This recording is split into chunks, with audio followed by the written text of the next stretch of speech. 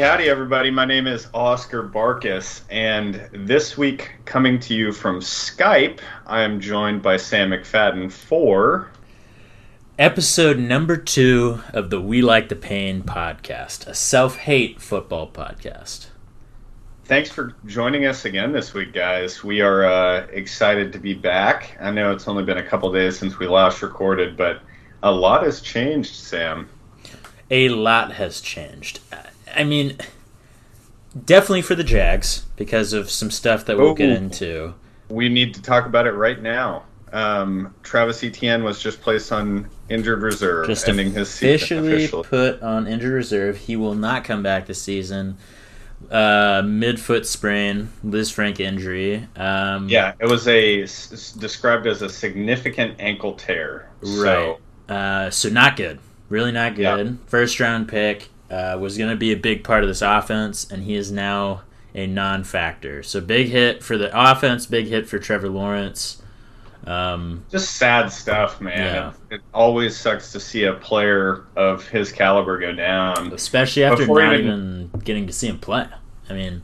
Yeah, before even getting a shot. Yeah. And now it moves on to just hoping that he can rehab and come back strong. The last Lisfranc injury, the last big one I can remember is Travis Frederick a couple years back. Or Joe Mixon last Oh, year. right, Joe Mixon. So hopefully he's more on the side of Joe Mixon and less on the side of Travis Frederick. Yeah, I think the good news is he's young, he's spry. He got a significant amount of work at Clemson, but he has not put a whole lot of mileage onto his body yet, whereas Travis Frederick certainly had. Right. Man, that sucks. Yeah, nowhere to sugarcoat it. This is a big blow for the Jaguars.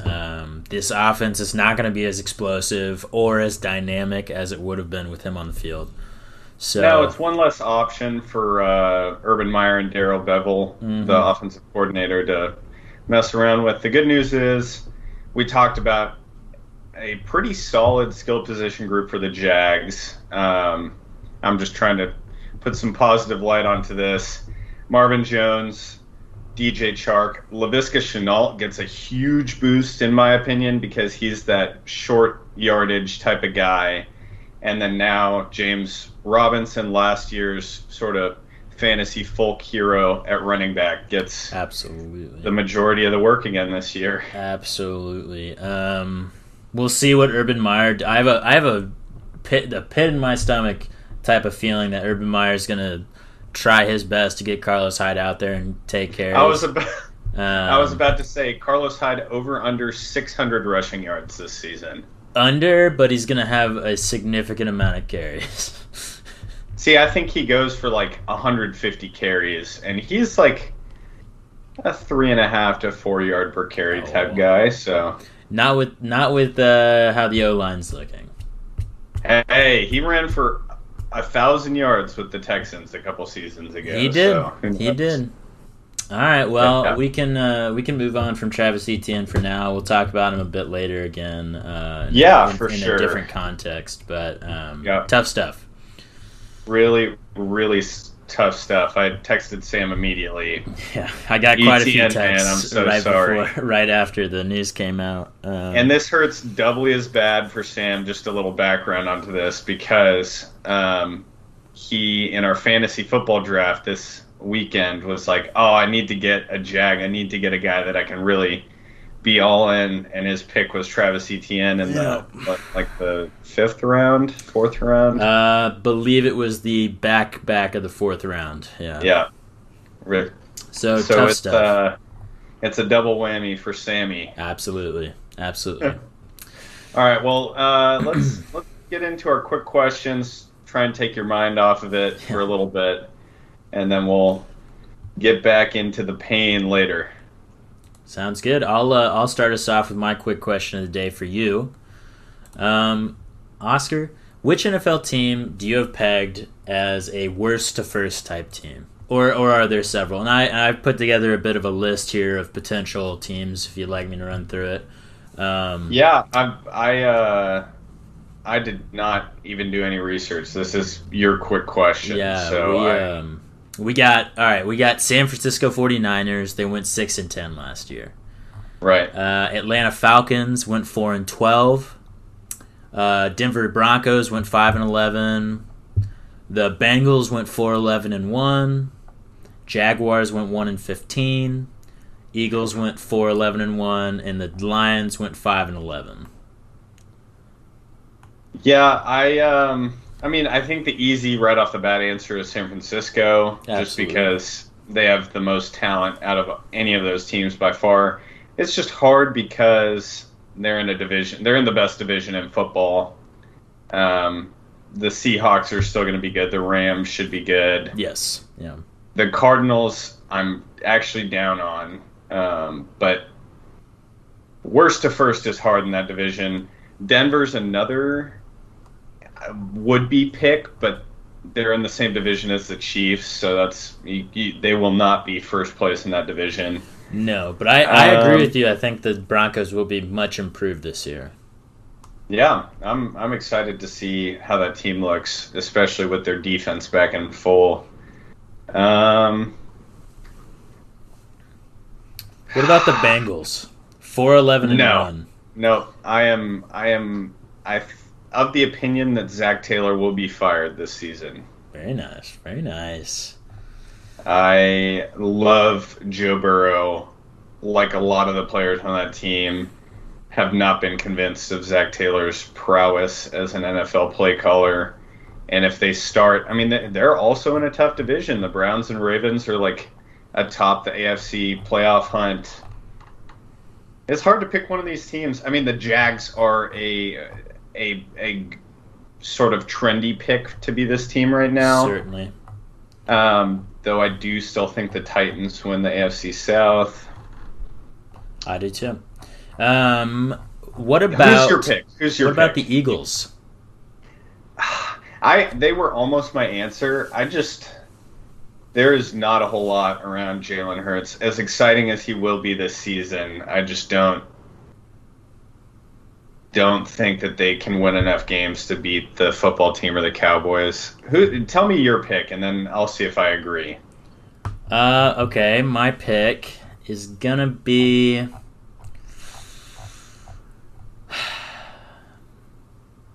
I'm gonna go with. Man, I really want to go with the Broncos, but this is just not gonna happen. Yeah, it's just hard. And then they also have the Chargers there too with Justin Herbert year 2. Yeah, I have to pick the 49ers. Okay, that was my answer too. Yeah, I have to. And then I'll put Jacksonville second, just because I think the Titans are much better than they are, but if there's a division that is weak, if there's a division with some room for total difference from last year, it's that division. So 100%. The Titans are the Cowboys of the AFC in that if a couple key players go down, they're a dumpster fire. Right. All right. I agree. 49ers is a good pick, and that sort of transitions us into our next quick question, which is, who is the Week 1 starter in? We have 5 significant teams with QB battles, 3 with rookies, and then 2 non-rookie teams. Mm-hmm. Because of the 5 rookie QB quarterbacks that were first-round draft picks, Trevor Lawrence and Zach Wilson are already locked in to be their starters. No, hold on. Urban Meyer says Gardner Minshew is still in the competition. So yeah, Urban Meyer doesn't know what he's talking about. So my prediction for Jacksonville: Trevor Lawrence will start. That's my prediction. Okay. Yeah, that's a good betting proposition for you, Sam. Of the other 3, San Francisco, Chicago, New England, give me those 3 first. Okay. So San Francisco is going to be Jimmy G Week 1. Wow. Okay. I think so. Unless Trey Lance absolutely lights the world on fire in these next couple weeks, I think it's Jimmy G Week 1. And I think that changes really fast after that. I agree. And then Chicago, I think Andy Dalton starts Week 1 as well. Me too. and I think that will change in the first 3 or 4 weeks. Yep. And then, what was it? New England. The Cam COVID stuff makes this interesting, but I think Cam still starts week 1. Okay. I think none of those. I don't think any of those rookies start the first game of the year. I differ a little bit. Warren Sharp of The Ringer and NBC Sports asked this question on Twitter earlier this week, and I agreed with Cam and Andy Dalton. Andy Dalton's pretty much just the sacrificial lamb. The Bears play the Rams week 1. Yep. And I think that they're just taking that loss and then saying it's Justin Fields' time. That's my take. New England, I agree. Cam Newton seems to have. It would be unlike Bill. Oh my God, Belichick to. I almost forgot the greatest football coach of all time's last name. It would be unlike him to play a rookie when there's so many established starters at other positions. But you never know. So I have Cam, and then I have Trey Lance as the week 1 starter for the 49ers. I would love to see that it. is just a sort of crazy take, reading the tea leaves a little bit sort of deal. When Kyle Shanahan was asked after the Niners preseason game who's the starter week 1, he did say it's Jimmy Garoppolo, but that's up in the air until he has to declare the starter week 1. Oh, absolutely. I agree. And I would love to see Trey Lance out there week 1. Yeah, I guess the reason that you wouldn't is Jimmy Garoppolo has proven he can take the team to a Super Bowl. However, the competition's a lot stiffer in the NFC now, and why not take the lottery dude that you spent the 3rd overall pick on? Traded away 2 first-rounders. Have built an offense around. Not to mention, they play the Detroit Lions week 1. So right. Easy matchup. Put him out. I agree with you. I would love to see it. And then the last 2 teams, New Orleans, it's either Jameis or Taysom. And then Denver is either Teddy Bridgewater or Drew Lock. Give me those 2 answers. Yeah, I'm going to run with, in New Orleans, I'm going to say it's Jameis. I was on the Taysom. Locked into that. I was on the Taysom Hill train, but Jameis has looked fantastic so far in the preseason, and it's hard to imagine. He's had, when he goes out there, explosive plays happen. When Taysom goes out there, not so much. Offense looks stuck in mud. Yeah. So I'm gonna go with Jameis there, and I'm excited to see him play. And then I'm so excited. Denver. Man, this one is the toughest one in my opinion. I agree. Teddy's looked fantastic in the preseason. Drew Lock has not looked that bad either, though. Yeah. And I'm gonna say Drew Lock because I feel like they're not gonna make the move to Teddy until they're like certain that this is the guy we want to go with. That is 100% my take. Also, I don't think they want to go back and forth. You know. Yeah, if they start the season with Drew Lock and it doesn't work, it's not that big of a deal to bring in the guy that you just traded a 6th-round pick for the rest of the season. Right. He's the backup. But if you start with the dude that you traded the 6th-round pick for and he's bad, then you have to give the quarterback position to the guy that you killed all the confidence of. Absolutely. And then it's a flip-flop sort of deal. So I think it's Drew Lock to start the season. I think that's up for change, though. I think once the transition happens in any of the rookie markets, that they're going to stick with that quarterback the rest of the season. In Denver, it could flip-flop a little bit. And it will for sure flip-flop in New Orleans because I'm of the opinion that Taysom Hill's going to have some goal line packages and. He'll be involved. He'll be involved. Yeah. There's no way he sits on the sidelines. Right. Okay, well, those are our quick questions. Took a little bit long to get into those, so we'll speed through some of this news. But I do like starting the show with those just to sort of get our brains moving a little bit. The only big sports media headline that I saw that I felt like we should highlight is that the ACC, Pac-12, and Big Ten have all come to a agreement to merge in some fashion. The details haven't really been hammered out. And that is in college sports, and that's after Texas and OU.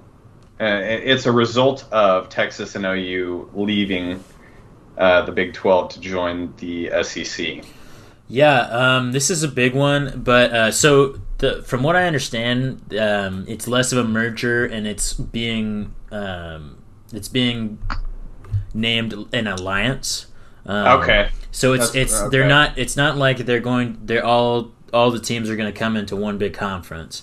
It's more so they're putting together an alliance. A lot of their out of conference games will be against each other. Basically, it's just they're going to be playing each other a lot more. That's what from what I understand, that's kind of the agreement that they came to. Okay. And I think this is obviously the way college football is moving, and it's got some obvious pros and cons. Obviously, it's a pro that a lot of these big name teams are going to be playing harder competition. I think that's great. 100%. There's too many teams, Notre Dame, that play no one all season and then get to the top four just for their name. So that's not going to happen as much anymore. There's a lot of top end talent in these conferences that'll be playing each other. And then the obvious downside of this is that if you're a team like who's a good example of that came out of nowhere? What was the college football team that the Blue Bird is their mascot? Coastal Carolina. Yes. Came out of nowhere this last season, was really good, and made it up to like number 15 in the nation and stuff. Stuff like that's stuff like that is not going to happen as much anymore. For teams that are not well known, it's going to be so difficult for them to break in because 100%. They're going to get beaten down by the competition they play in, and they're not going to be able to play as many great teams as the other guys. So. Right. I think it widens the gap at the very top for more teams to make a run at this hopefully expanded playoff. But it also widens the gap between like the top 20 the marquee teams names and everyone else. Yeah. So I agree. Yeah, there's nothing that we can do about it. It's the way that college football is moving, as you said. I'm just kind of excited to see what the implications for like bowl season are. I ultimately think it's a good thing, personally, because I like the idea of a Cinderella team just as much as everyone else. But how often does that happen? Not enough to be not that much. Worth. And it happen. Like I think the occasional team will still make it into the top 25. But how often would you have a Cinderella team actually make it to the playoff? It just wouldn't happen anyway. So, right. I'm into it. Okay, yeah, I am not 100% in, but I'm excited to see where this takes college sports. Absolutely. Let's shift into our news and give our quick takes on them. The COVID 5-day policy has affected a whole lot of big names. So basically what that is, I pulled up the notes. Any unvaccinated individual is continued to be subject to a 5-day quarantine period if they have a close contact with an infected individual. So any unvaccinated player or coach who comes in contact with any positive test has to quarantine for 5 days, take a test. I think take 2 tests during the quarantine. If both are negative, then they can return to work. Right. This has affected few big names so far, most notably Cam Newton, who, for some reason, the Patriots had go take COVID tests away from the facility, and the results of those tests were not allowed by the NFL, and now Cam has to quarantine for 5 days. So this is a huge opportunity for Mac Jones. And my final thought on this matter is that this is going to affect the regular season. If players are unvaccinated, there's a large potential to miss games. Oh, big time. And if you're a coach in the NFL or a GM or anyone on that side of the, like, outside of the players, and you've got players on your team who aren't getting vaccinated, it's got to be so frustrating. Because it was the Atlanta Falcons, fully vaccinated team, first one, 100%, first one in the NFL, and that is such an advantage if you can get all your guys vaccinated. Because you're right, this stuff is going to happen. Because these NFL players, they're not going to the game, going to practice, and then going home. It's not they're living their lives. They're going out, just like most people are in this country right now. And inevitably, especially if you're not getting vaccinated, even if you are getting vaccinated, people are going to get COVID or come into contact with those who have. So it's going to be a very, very annoying thing for us as fans, and I'm sure for NFL players who have gotten vaccinated, if their teammates are having to deal with this stuff and it's hurting the team, I'm sure it's going to be the cause for a lot of arguments. So yeah, I think the crazy thing is that every quarterback in the NFL is not vaccinated because there are a few different reasons. First of all, a quarterback misses a game, the team loses. If you're the starter and you miss the game, your team is going to lose. 9 times out of 10, absolutely. Yeah. I mean, unless there's a few teams with competent backups. For the most part, your team is going to lose. And then secondly, we see it with the Falcons. Matt Ryan was one of the first players on the team to get vaccinated and really was sort of like a sounding board for all of his teammates. Absolutely. And now they're 100% vaccinated. So not to get super into the vaccine debate, but it's going to affect the season for sure. Yeah. And listen, if you're playing fantasy, you're going to get frustrated this season. There are going to be guys who miss games because of this stuff, and you're going to be cursing and important players. Yeah, so it'll be interesting to see who goes down and what happens. Yeah. Did you have anything you wanted to say about Mac Jones getting the start? The Patriots have a joint practice with the Giants all week. I think it's big. And this is the kind of thing. This is the only way I could see that would cause Mac Jones to start week 1. I still don't think it happens because Cam has looked good. I agree. And I don't think they feel any rush to start him. If Mac Jones does see the reps with the ones all week against the Giants' number 1 defense, that's a great opportunity and could mean that he starts week 3 against the Giants. Absolutely. Week 3 of the preseason. Absolutely. Which is all the more reason for Cam Newton to get vaccinated.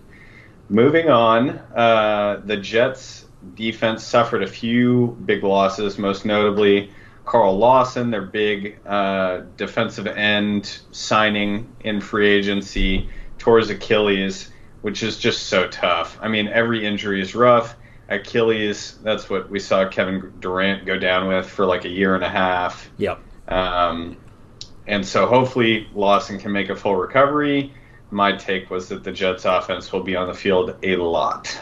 I agree with that. It remains to be seen whether or not the Jets' offense will be able to do much while on the field, but I think they'll have plenty of opportunities because that defense is going to get scored on. Yeah, and that's speaking of fantasy football. If you do not have a good starting quarterback, play a waiver quarterback against the Jets. You can probably do that every week. Probably. Less important, but still worth noting, just because we get to bring up a name that I like to say. A.J. McCarron tore his ACL. So tough. Josh Rosen was signed. Former Cardinals first-round pick was signed to be the Falcons' direct backup to Matt Ryan. Mm-hmm. And the only thing I want to say is it reminds me of the Josh Rosen quote. There were 9 mistakes made before me in the draft. It reminds me of the quote of Josh Rosen where I believe he said 6. He was asked, how many rings do you think you'll win? He said 6. Unless Brady has 6, then I'll say 7. So, yeah.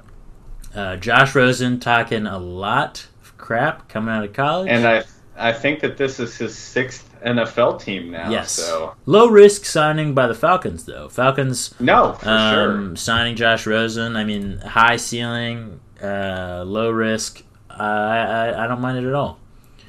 I don't either, and hopefully, it's like what the Steelers are doing with Dwayne Haskins, another failed first-round quarterback pick, putting him behind their veteran, and hopefully they soak up enough knowledge to maybe make a career resurgence. Never know. Okay, last bit of news. Ja'Marr Chase is reportedly struggling with the drops, confidence issues. He dropped a pass at practice last week and let out a huge fuck and slammed his hands together. And now the team has said that they're going to give some of his reps to start the season to Auden Tate, who's their 4th receiver on the team. So my question, how worried should we be? The drops are a problem. The drops, I mean, there's no getting around the drop. He's been dropping a lot. You can look it up. People have been posting all over Twitter these compilations of him dropping, 6 or 7 passes. And it's very obviously getting to him, which you hate to see because the drops are bad enough. When it's visibly getting in their head, that's a whole nother thing. So worried. I am absolutely worried about Ja'Marr Chase. That takes, in my opinion, the drops are bad. But there are a lot of Devontae Adams to start his career struggled mightily with the drops. Absolutely, and is now seen as maybe the best receiver in the NFL. However, it getting to his confidence is what scares me because I don't remember who on a podcast I was listening to said, I think it was Benjamin Solak of The Ringer, said that the first 6 months of a rookie's career are the most important by far, especially when you are a wide receiver or cornerback position who relies on physicality and route running and, the things that people see the most. Oh, yeah, you got to be confident out there. No question. And if you lose confidence in those first 6 months, it's really hard to gain back. I mean, think about Corey Davis, who was a top 10 NFL draft pick by the Titans. It took him 5 years to have a career sort of season, which happened last year. So hopefully, I mean, not putting that on Ja'Marr Chase at all, but I am the slightest bit worried. I'm worried. I'm only slightly worried because we haven't seen him in a single game yet, like a real NFL game. So we'll see. And Ja'Marr Chase, I have faith in him that he is a baller. So he just needs to overcome this hump and get back out there and, if he has a drop, figure out what's going on and forget about it. Move on. Yeah, my 2 cases for optimism. First, he hasn't played football in almost 2 years since the 2019 college football season when LSU was the best team in the nation. Right. He opted out of last season for COVID. So it's been a while since he's played intense football. And then also his college quarterback, who he had one of the best receivers in college football history with, is his NFL quarterback. So Joe Burrow being there might help with the confidence issues. And I'm sure Joe Burrow wants to get him involved in the offense. So. Oh, 100%. And everyone in the organization has to. He was the number 5 overall pick. Let's move on, though. We're shifting from NFL takes to Texans Jags. The biggest news was Travis Etienne.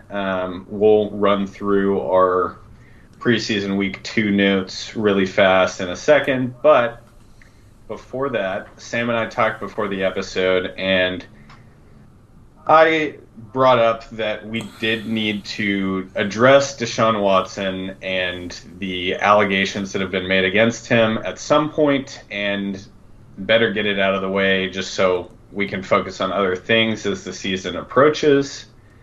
So Deshaun Watson has been alleged to have made inappropriate sexual contact with a lot of licensed and unlicensed massage therapists in a lot of different locations, dating back to Clemson.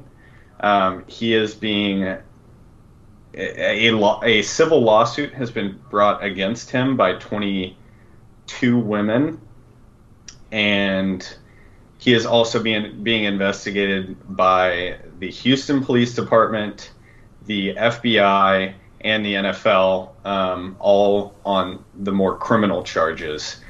So that's a lot of stuff to deal with.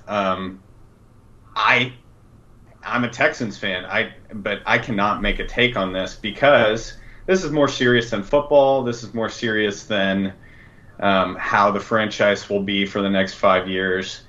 These are people's lives, and I again will not make a take on this.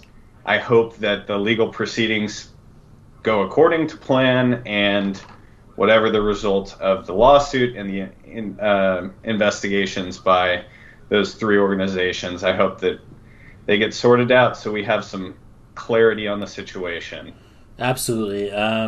This as a podcast, we're not gonna make any sort of statements on this. Our job here is just to keep you updated on what's going on. What I will mention is technically Deshaun Watson can play football right now. He could play if they 100%. As long as the proceedings are still going, the NFL will not pass down a suspension or anything because it could affect the results of the investigation. So he could technically play right now. I don't think he will play while it's going on. He will not play. No. But it's just something to keep in mind. And I hope that whatever the truth is, I hope they find it. So yeah. And the reason that did you want to say? No, I was just, we probably won't talk about Deshaun Watson again until something big changes. So, right. I hope it's not one of those ongoing news stories that we hear about all throughout the season.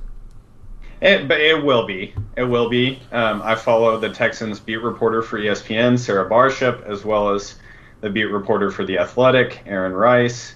And both tweet every single day a Deshaun Watson update at practice.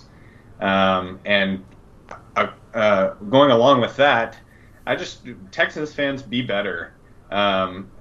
Every day in the replies, I see people booing. I see people saying, we need him out there, get him out there. Apparently, according to Sarah Barshop, fans will chant, we want 4, meaning Deshaun Watson, at practice. And just there's nothing that the coaching staff can do, and it's frankly just kind of disgusting. Again, these are people's lives. Let's let the off-the-field stuff get sorted out before anything else happens. And then the reason that I brought this up, the reason that I wanted to talk about this today, is that the NFL the NFL news has sort of changed. The off-the-field investigations have not had an update, but the NFL, like Sam mentioned, has said that they will not place Deshaun Watson on the commissioner's exempt list until a decision has been made. And the reason that he is still at practice instead of being suspended by the team is that he would get fined $50,000 a day by the NFL because of the new collective bargaining agreement. So he has to be there. The Texans necessarily don't want him there. It's a whole mess. Again, like Sam said, we will not address this again until there's more updates. He will not be our quarterback this year, and most likely will not ever be our quarterback again. So that is my final word on that. Let's shift into preseason week 2 and what to look forward into week 3. Sam, you want to give your Jags take? Yeah. So first off, I wrote down the Etienne injury. Obviously, that sucked. Other stuff I noticed, Lawrence looks okay. He's improved from the first game he played. I agree. But also, he's not immune to being a rookie. He's a regular person. it's easy to look at some of these guys like superheroes coming to the league, but he's a rookie just like everyone else, and he makes those mistakes. He gets sacked when maybe he shouldn't, or he doesn't make all his reads every single time. Classic rookie stuff that he just hasn't completely gotten up to speed, that I think will get ironed out over the course of the first 5-6 weeks of the regular season. And also, I have no idea why he played the entire first half of that game. Yeah, that was interesting. There's no reason he should have done that. I will say that. I think it's because Urban Meyer's getting really nervous that the first team offense looks as bad as it does right now, so he just kept him out there. But on the last play of the half, he got sacked. On his last play of the half, he got sacked. So I hate to see that. And on that note, the O-line looks really bad out there right now. Although, again, like we said last week, 3 of the starters are not playing right now on that O-line. And more than that, they will be back for week 1. Right, they will be here for week 1. They're not playing right now. Andrew Norwell, Brandon Linder, Cam Robinson, they're not playing right now, but they will be. So the hope is that the offensive line looks much better once the regular season starts.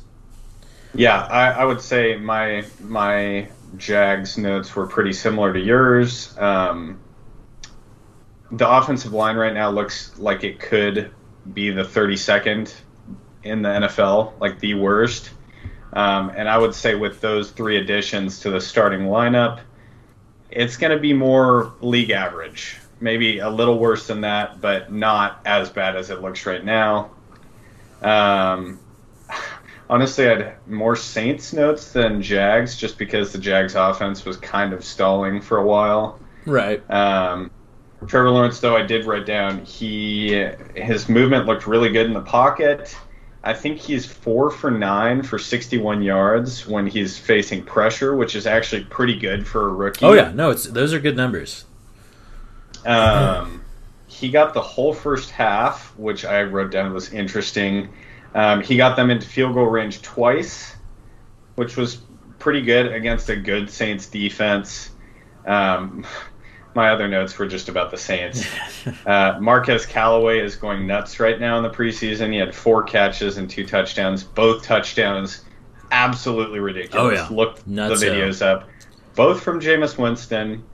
I wrote down, after watching the highlights, Jameis is the starter. All right, Texans takes. Not a whole lot to say. The biggest thing for me, defense has 7 turnovers in 2 games. We have played the Cowboys and the Packers, who are both pretty good offenses. We're not obviously playing their full offenses. Neither quarterback for those teams played to start the game. But we had 9 turnovers as a defense the entire season last year, which is the second least in since the 1980s, I think. And so 7 turnovers through 2 preseason games is a little to be hopeful about. On the flip side, Davis Mills got the second, third, and most of the fourth quarters and did not really get into the red zone once. So that's tough. Right. I wrote down that Lonnie Johnson is pretty dang good. He is. Oh, sorry. What I wrote down was Lonnie Johnson is pretty good, and that's cool. That's what I wrote. And by that, I mean, you mentioned it last week that you think the Texans defense will be top 24. I'm not quite so high on the Texans defense. So I also, my advice would be focus on Lonnie Johnson, because he's going to be pretty good this season.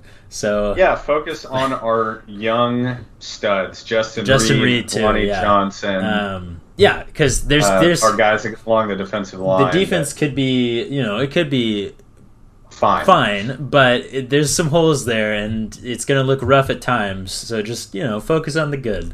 I talked about the Jay Sternberger huge catch last week. Mm-hmm. Blake Jarwin had a big pass this week. We're going to get killed by tight ends over the middle of the field. Yeah. You guys, which is actually something that the Texans have had since I've been a fan. You guys don't play the Chiefs, Raiders, or 49ers this year, do you? Chiefs, no. The other teams, maybe. Well, while you're looking that up, I'll finish my Texans takes. I also wrote down that Tyrod is going to start a couple games. Davis Mills, while he's not, I mean, he isn't really showing out like he should be the start, like a starter might, but he really hasn't been playing that poorly. No. So I think he will start games this season, but Tyrod's going to be the starter for the first part of the season. Yeah. Or sorry, Tyrod Taylor. There you go. I don't know. I think he's gone back and forth, so I'm not 100% on that. So we do not play the Raiders or the Chiefs. We do play the 49ers. And then we also play other teams with good tight ends. The Chargers with Jared Cook, the Seahawks with Gerald Everett, the Rams with Tyler Higbee, the Patriots with Jonnu Smith. It's gonna be tough. If you are a fantasy manager with a decent tight end, play them against the Texans. Oh, also if you're streaming tight ends, a lot of people have to stream tight ends.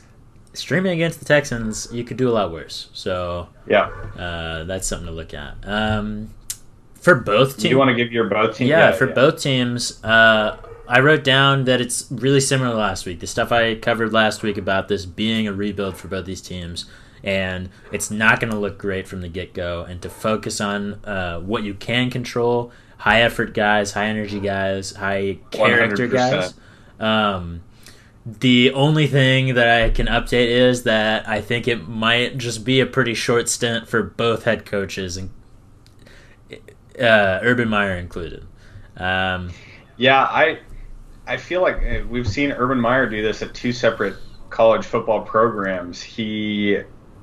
Losing stresses him out, and he has heart attacks. He has heart issues.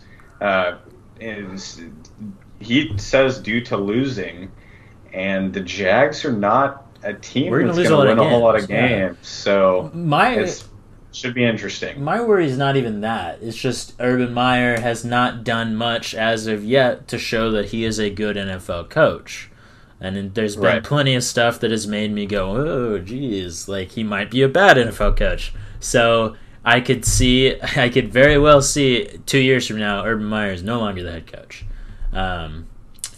And the last thing for both teams is just COVID stuff is affecting these teams. Laramie Tunsil had a deal with COVID. Josh Allen is dealing with COVID right now.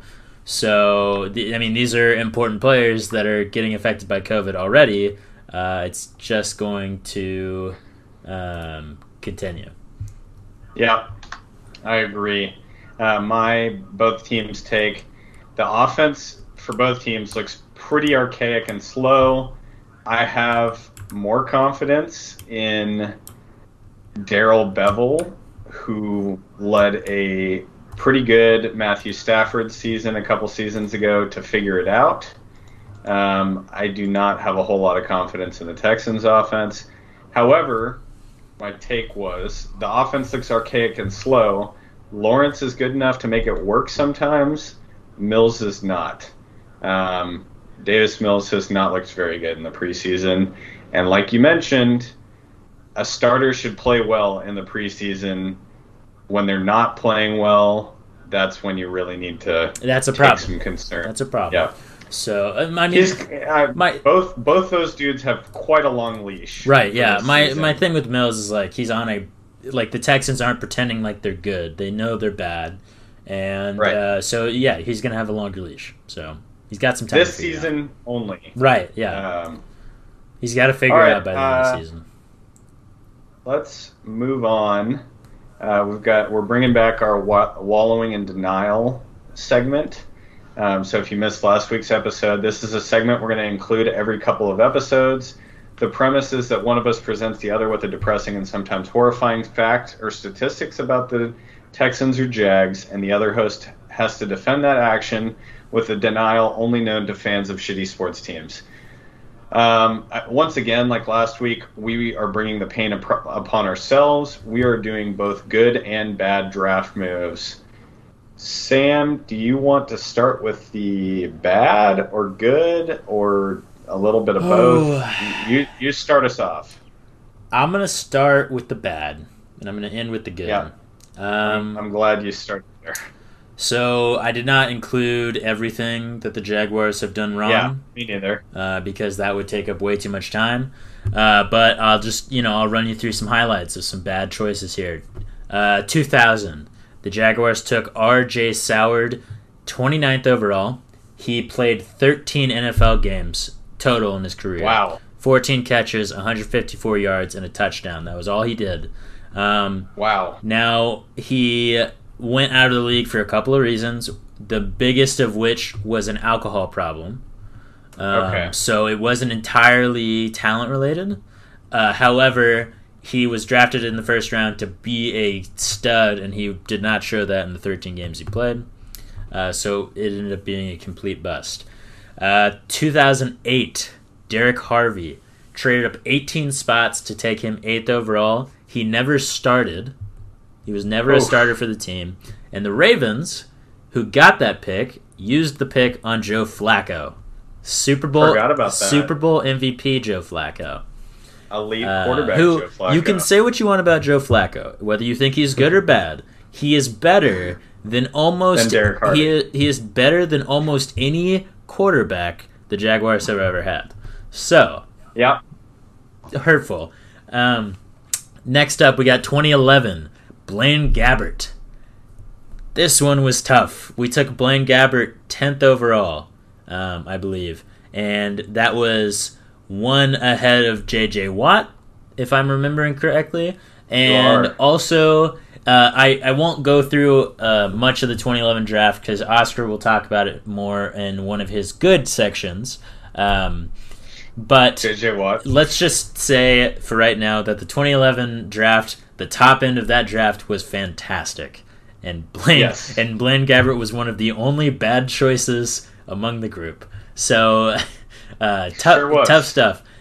A theme here, a good theme for the Jaguars throughout the years is any QB we draft is almost always really bad, and any wide receiver we draft high is almost always bad, with a couple of exceptions. Man, I forgot about Justin Blackmon. Yeah, Justin Blackmon. I don't even want to talk about Justin Blackmon.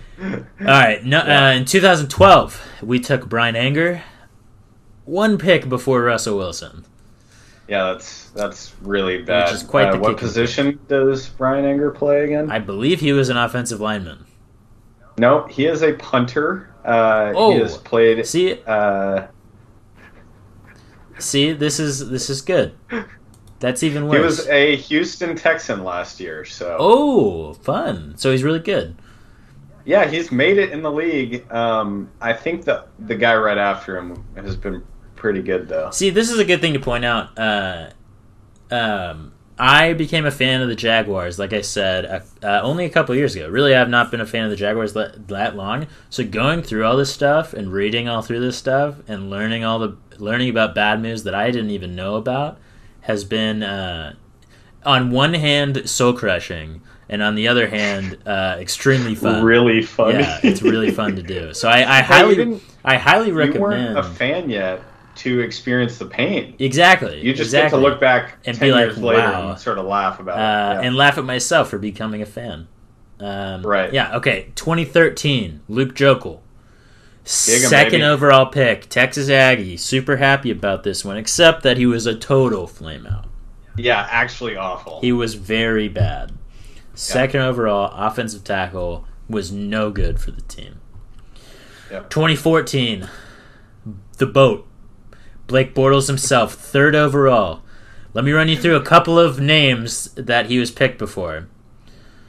Jake Matthews went right after him, who's been a great tackle, another Aggie, but been a great tackle for the Falcons. Taylor Lewan, another tackle. Mike Evans, Khalil Mack, Zach Martin, and Aaron Donald. All these guys went in the next 10 or so picks after him. Right. All of them have been phenomenal players in the NFL. All of them have been Pro Bowlers. All of them have been Pro Bowlers. A lot of them have been, several of them have been All-Pro. Yeah. And obviously Aaron Donald is one of the best defensive players of all time. So, ever. Yep. Tough. I'll talk about 2014 in 2 minutes because now we're moving over to Texans' bad moves. which starts in our first year as a franchise. We got the number 1 overall pick as the expansion team and drafted David Carr, who is quite possibly the epitome of the Houston Texans. We drafted him first. It's an excusable pick, which kind of makes it the epitome. No real stud quarterback was taken in that draft, but we did draft David Carr over tons of multi-time Pro Bowlers. 2 years later, David Carr had not been good for those 2 years. We could have done what the Jags did in 2011 to 2014. Blaine Gabbert did not work, so they took Blake Bortles. Instead, in 2004, 10th overall, we took Dunta Robinson, a cornerback who did not make it long on the Texans. Had a pretty good career on other teams, but that doesn't help us. The pick before Ben Roethlisberger might have changed our fortunes a little bit.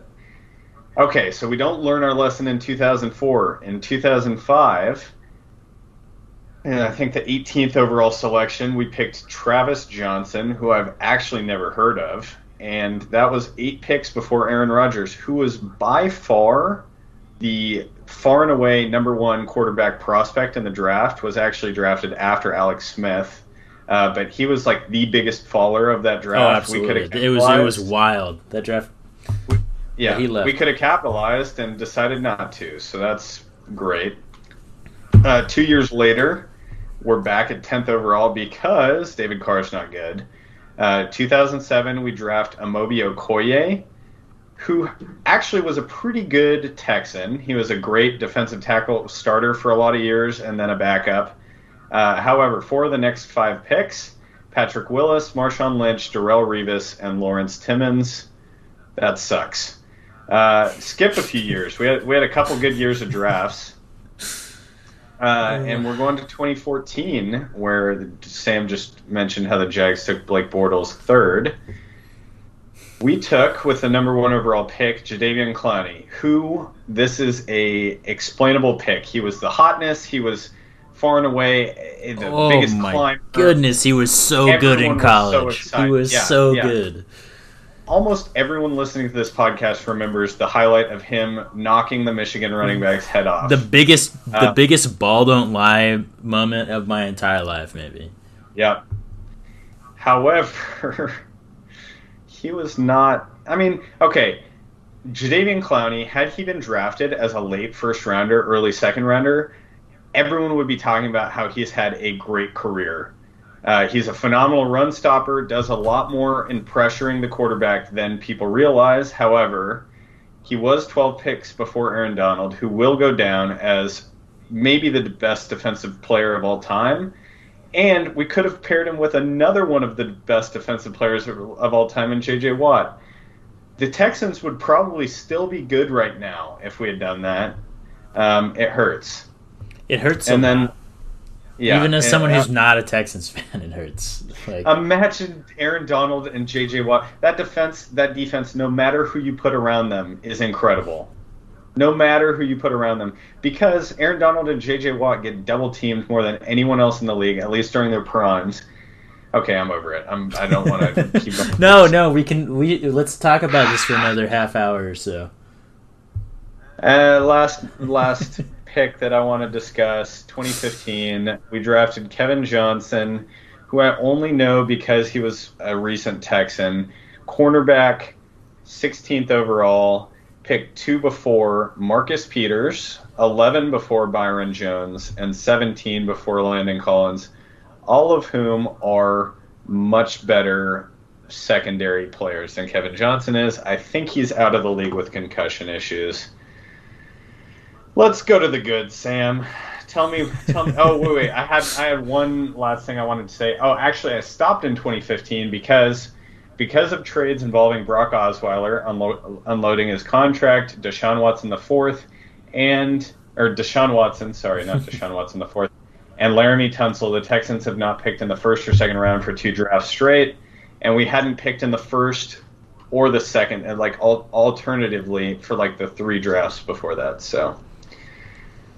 Let me ask you a question real quick, and I'm genuinely interested. It is kind of hurtful to ask this, but the Laramie Tunsil trade, when it happened, were you happy about it? Yes. Okay. We were bringing in a top 10 tackle Absolutely. at the time. Laramie Tunsil is still a stud. He's still a stud. Yeah, he's fantastic. To protect the blind side of our quarterback who'd been sacked a lot his first couple of seasons, the thing that really bothered me was that we did not sign him to a contract during that period, and now he's the highest paid, not the highest paid, he's one of the highest paid left tackles in the league, and we don't even have a quarterback for him to protect. So it turned out really poorly, but the idea was there. Right. The idea was there. All right. You tell me some good draft picks that the Jags have made. Yeah. So we're going to start back in 1995. First draft for the Jaguars. Probably their best pick ever. Tony Baselli, first overall with their first pick ever. Who I mentioned in the podcast last year. He's the best Jaguar of all time. He's a Hall of Famer. He's part of the all-decade 90s team. Oh, I did not even know that. Say what you will about it being the first overall pick. You do not draft a Hall of Famer with the first overall pick almost ever. So good on the Jags.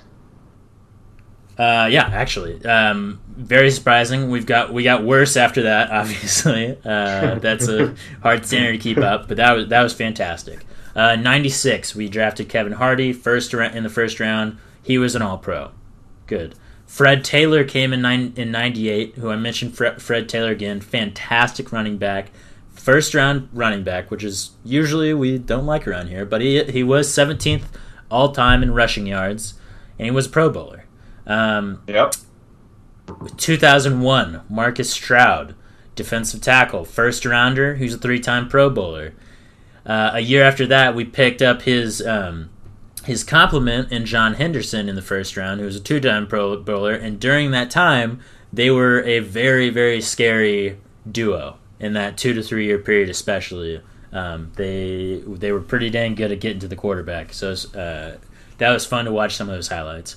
2006, we took Rashawn Mathis in the second round. He was an All-Pro for 1 year. And then jump ahead quite a bit. 2014, Allen Robinson in the second round. Talvin Smith in the 5th round. Fantastic pick. Great pick. Allen Robinson's it might be the only early wide receiver to pay off big time for the Jaguars, and he did not stick around. 2016. Wonder why. 2016, Jalen Ramsey, first rounder. All-Pro. One of the best corners, in my opinion, the best corner in the league for a couple years. Miles Jack in round 2 after him, still on the team. He's been a Pro Bowler. He's been an intricate part of this team for years. And then Yannick. He was also part of the story we talked about. Last week. Where he was the reason why we should have gone to the Super Bowl. Yannick Ngakoue went in round 3. And Yannick Ngakoue was only with the team he only played 4 seasons with the team, but he is currently second all-time in sacks for the Jaguars. What?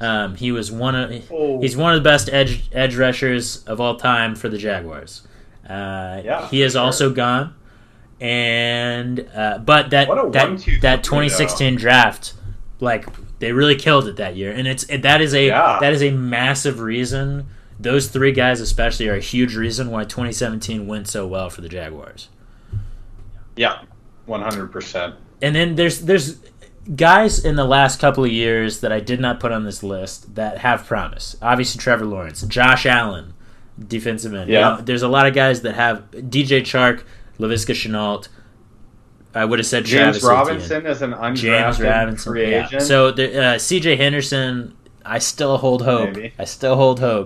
But we'll see. But I didn't add him because we haven't really seen him yet.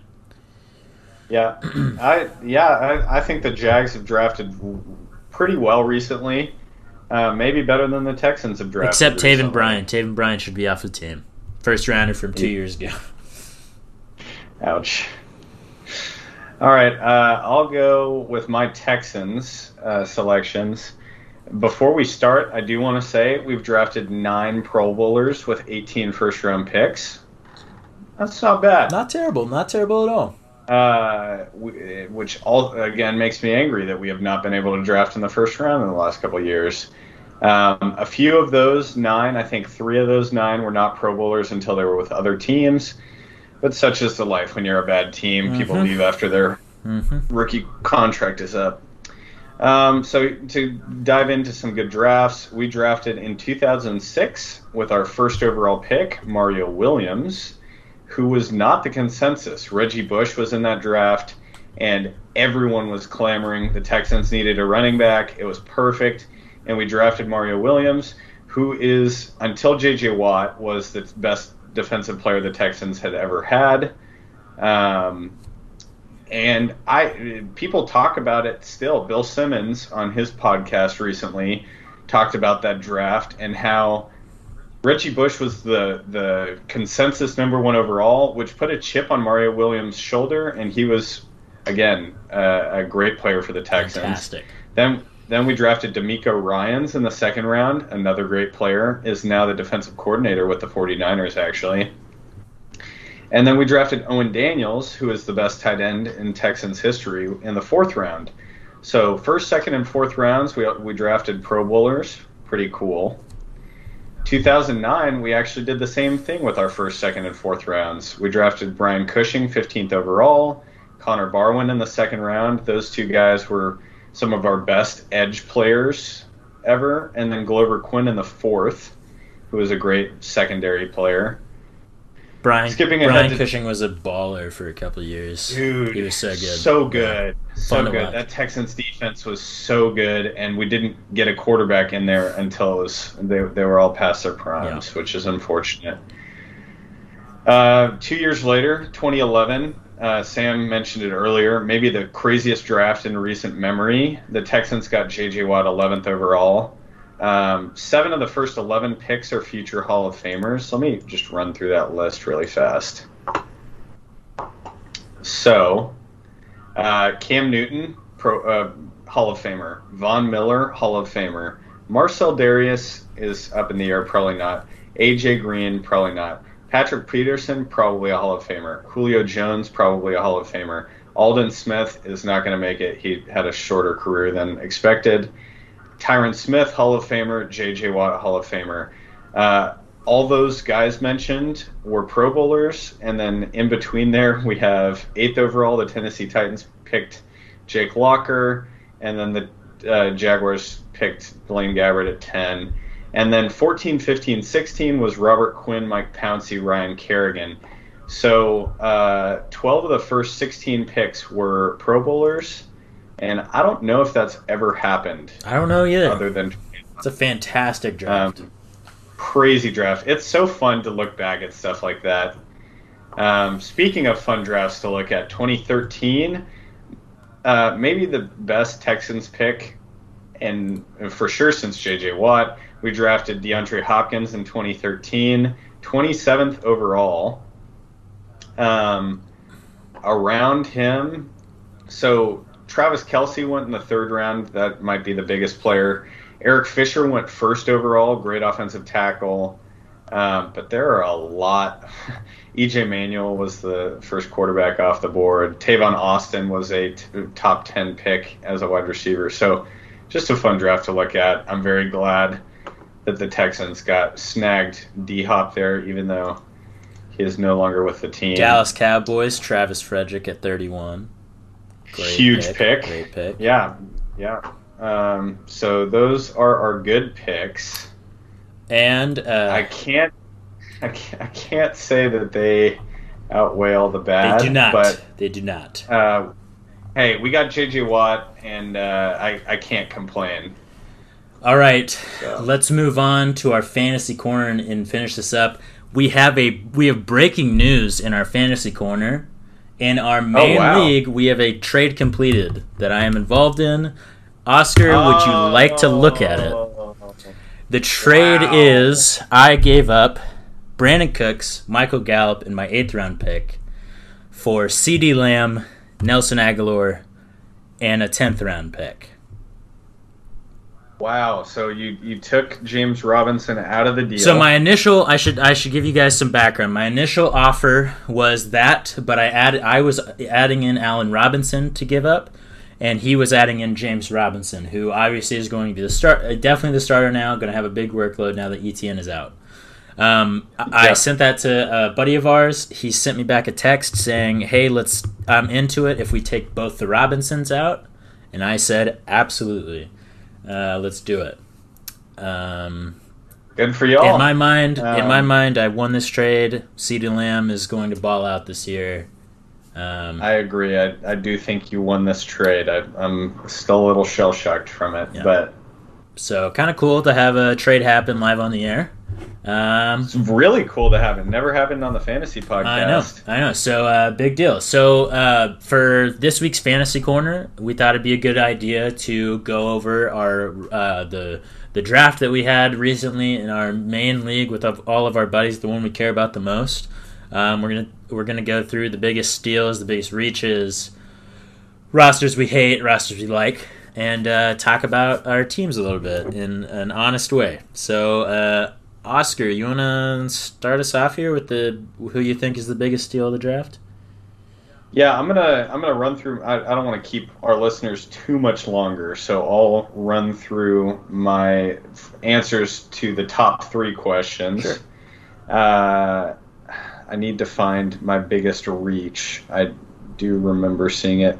Our buddy Sam drafted Josh Jacobs halfway through the second round, above some other running backs that I like a lot more.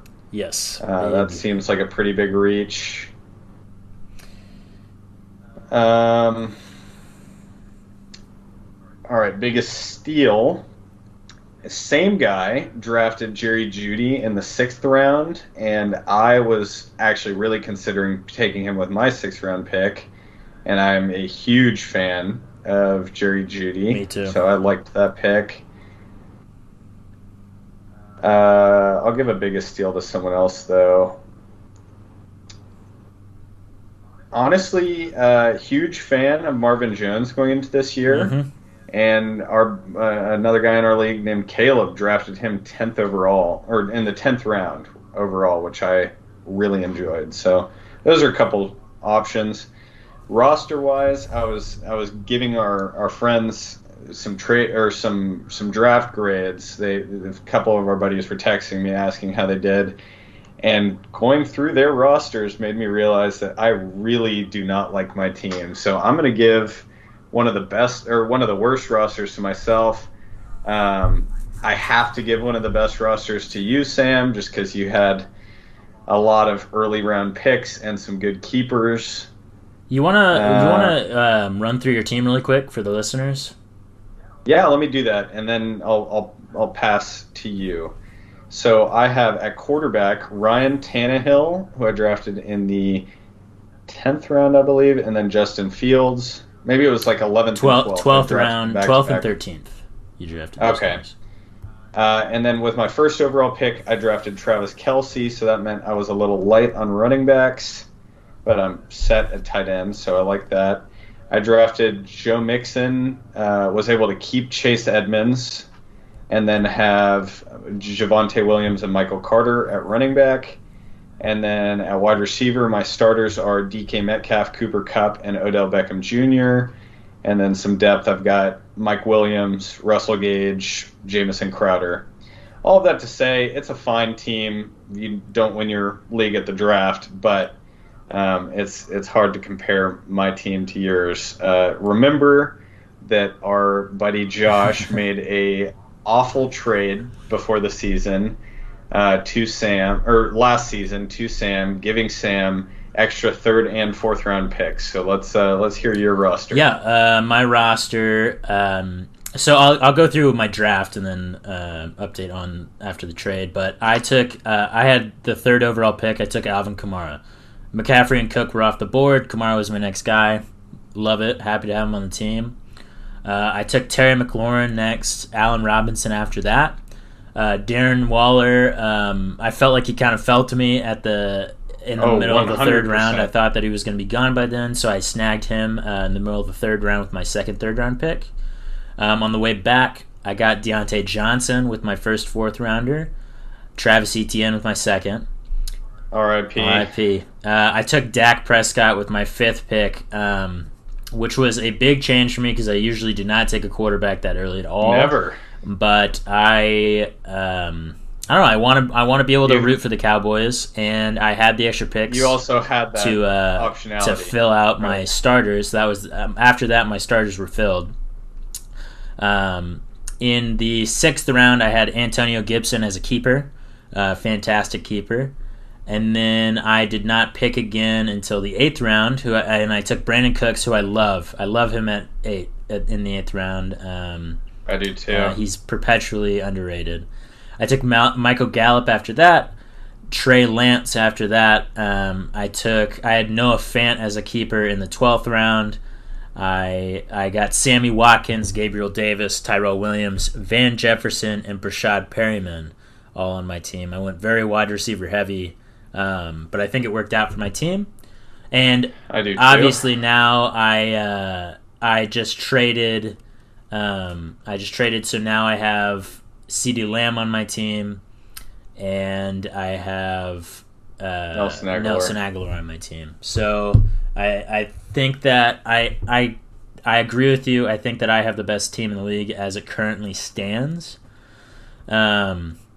Worst team in the league. Let's see. I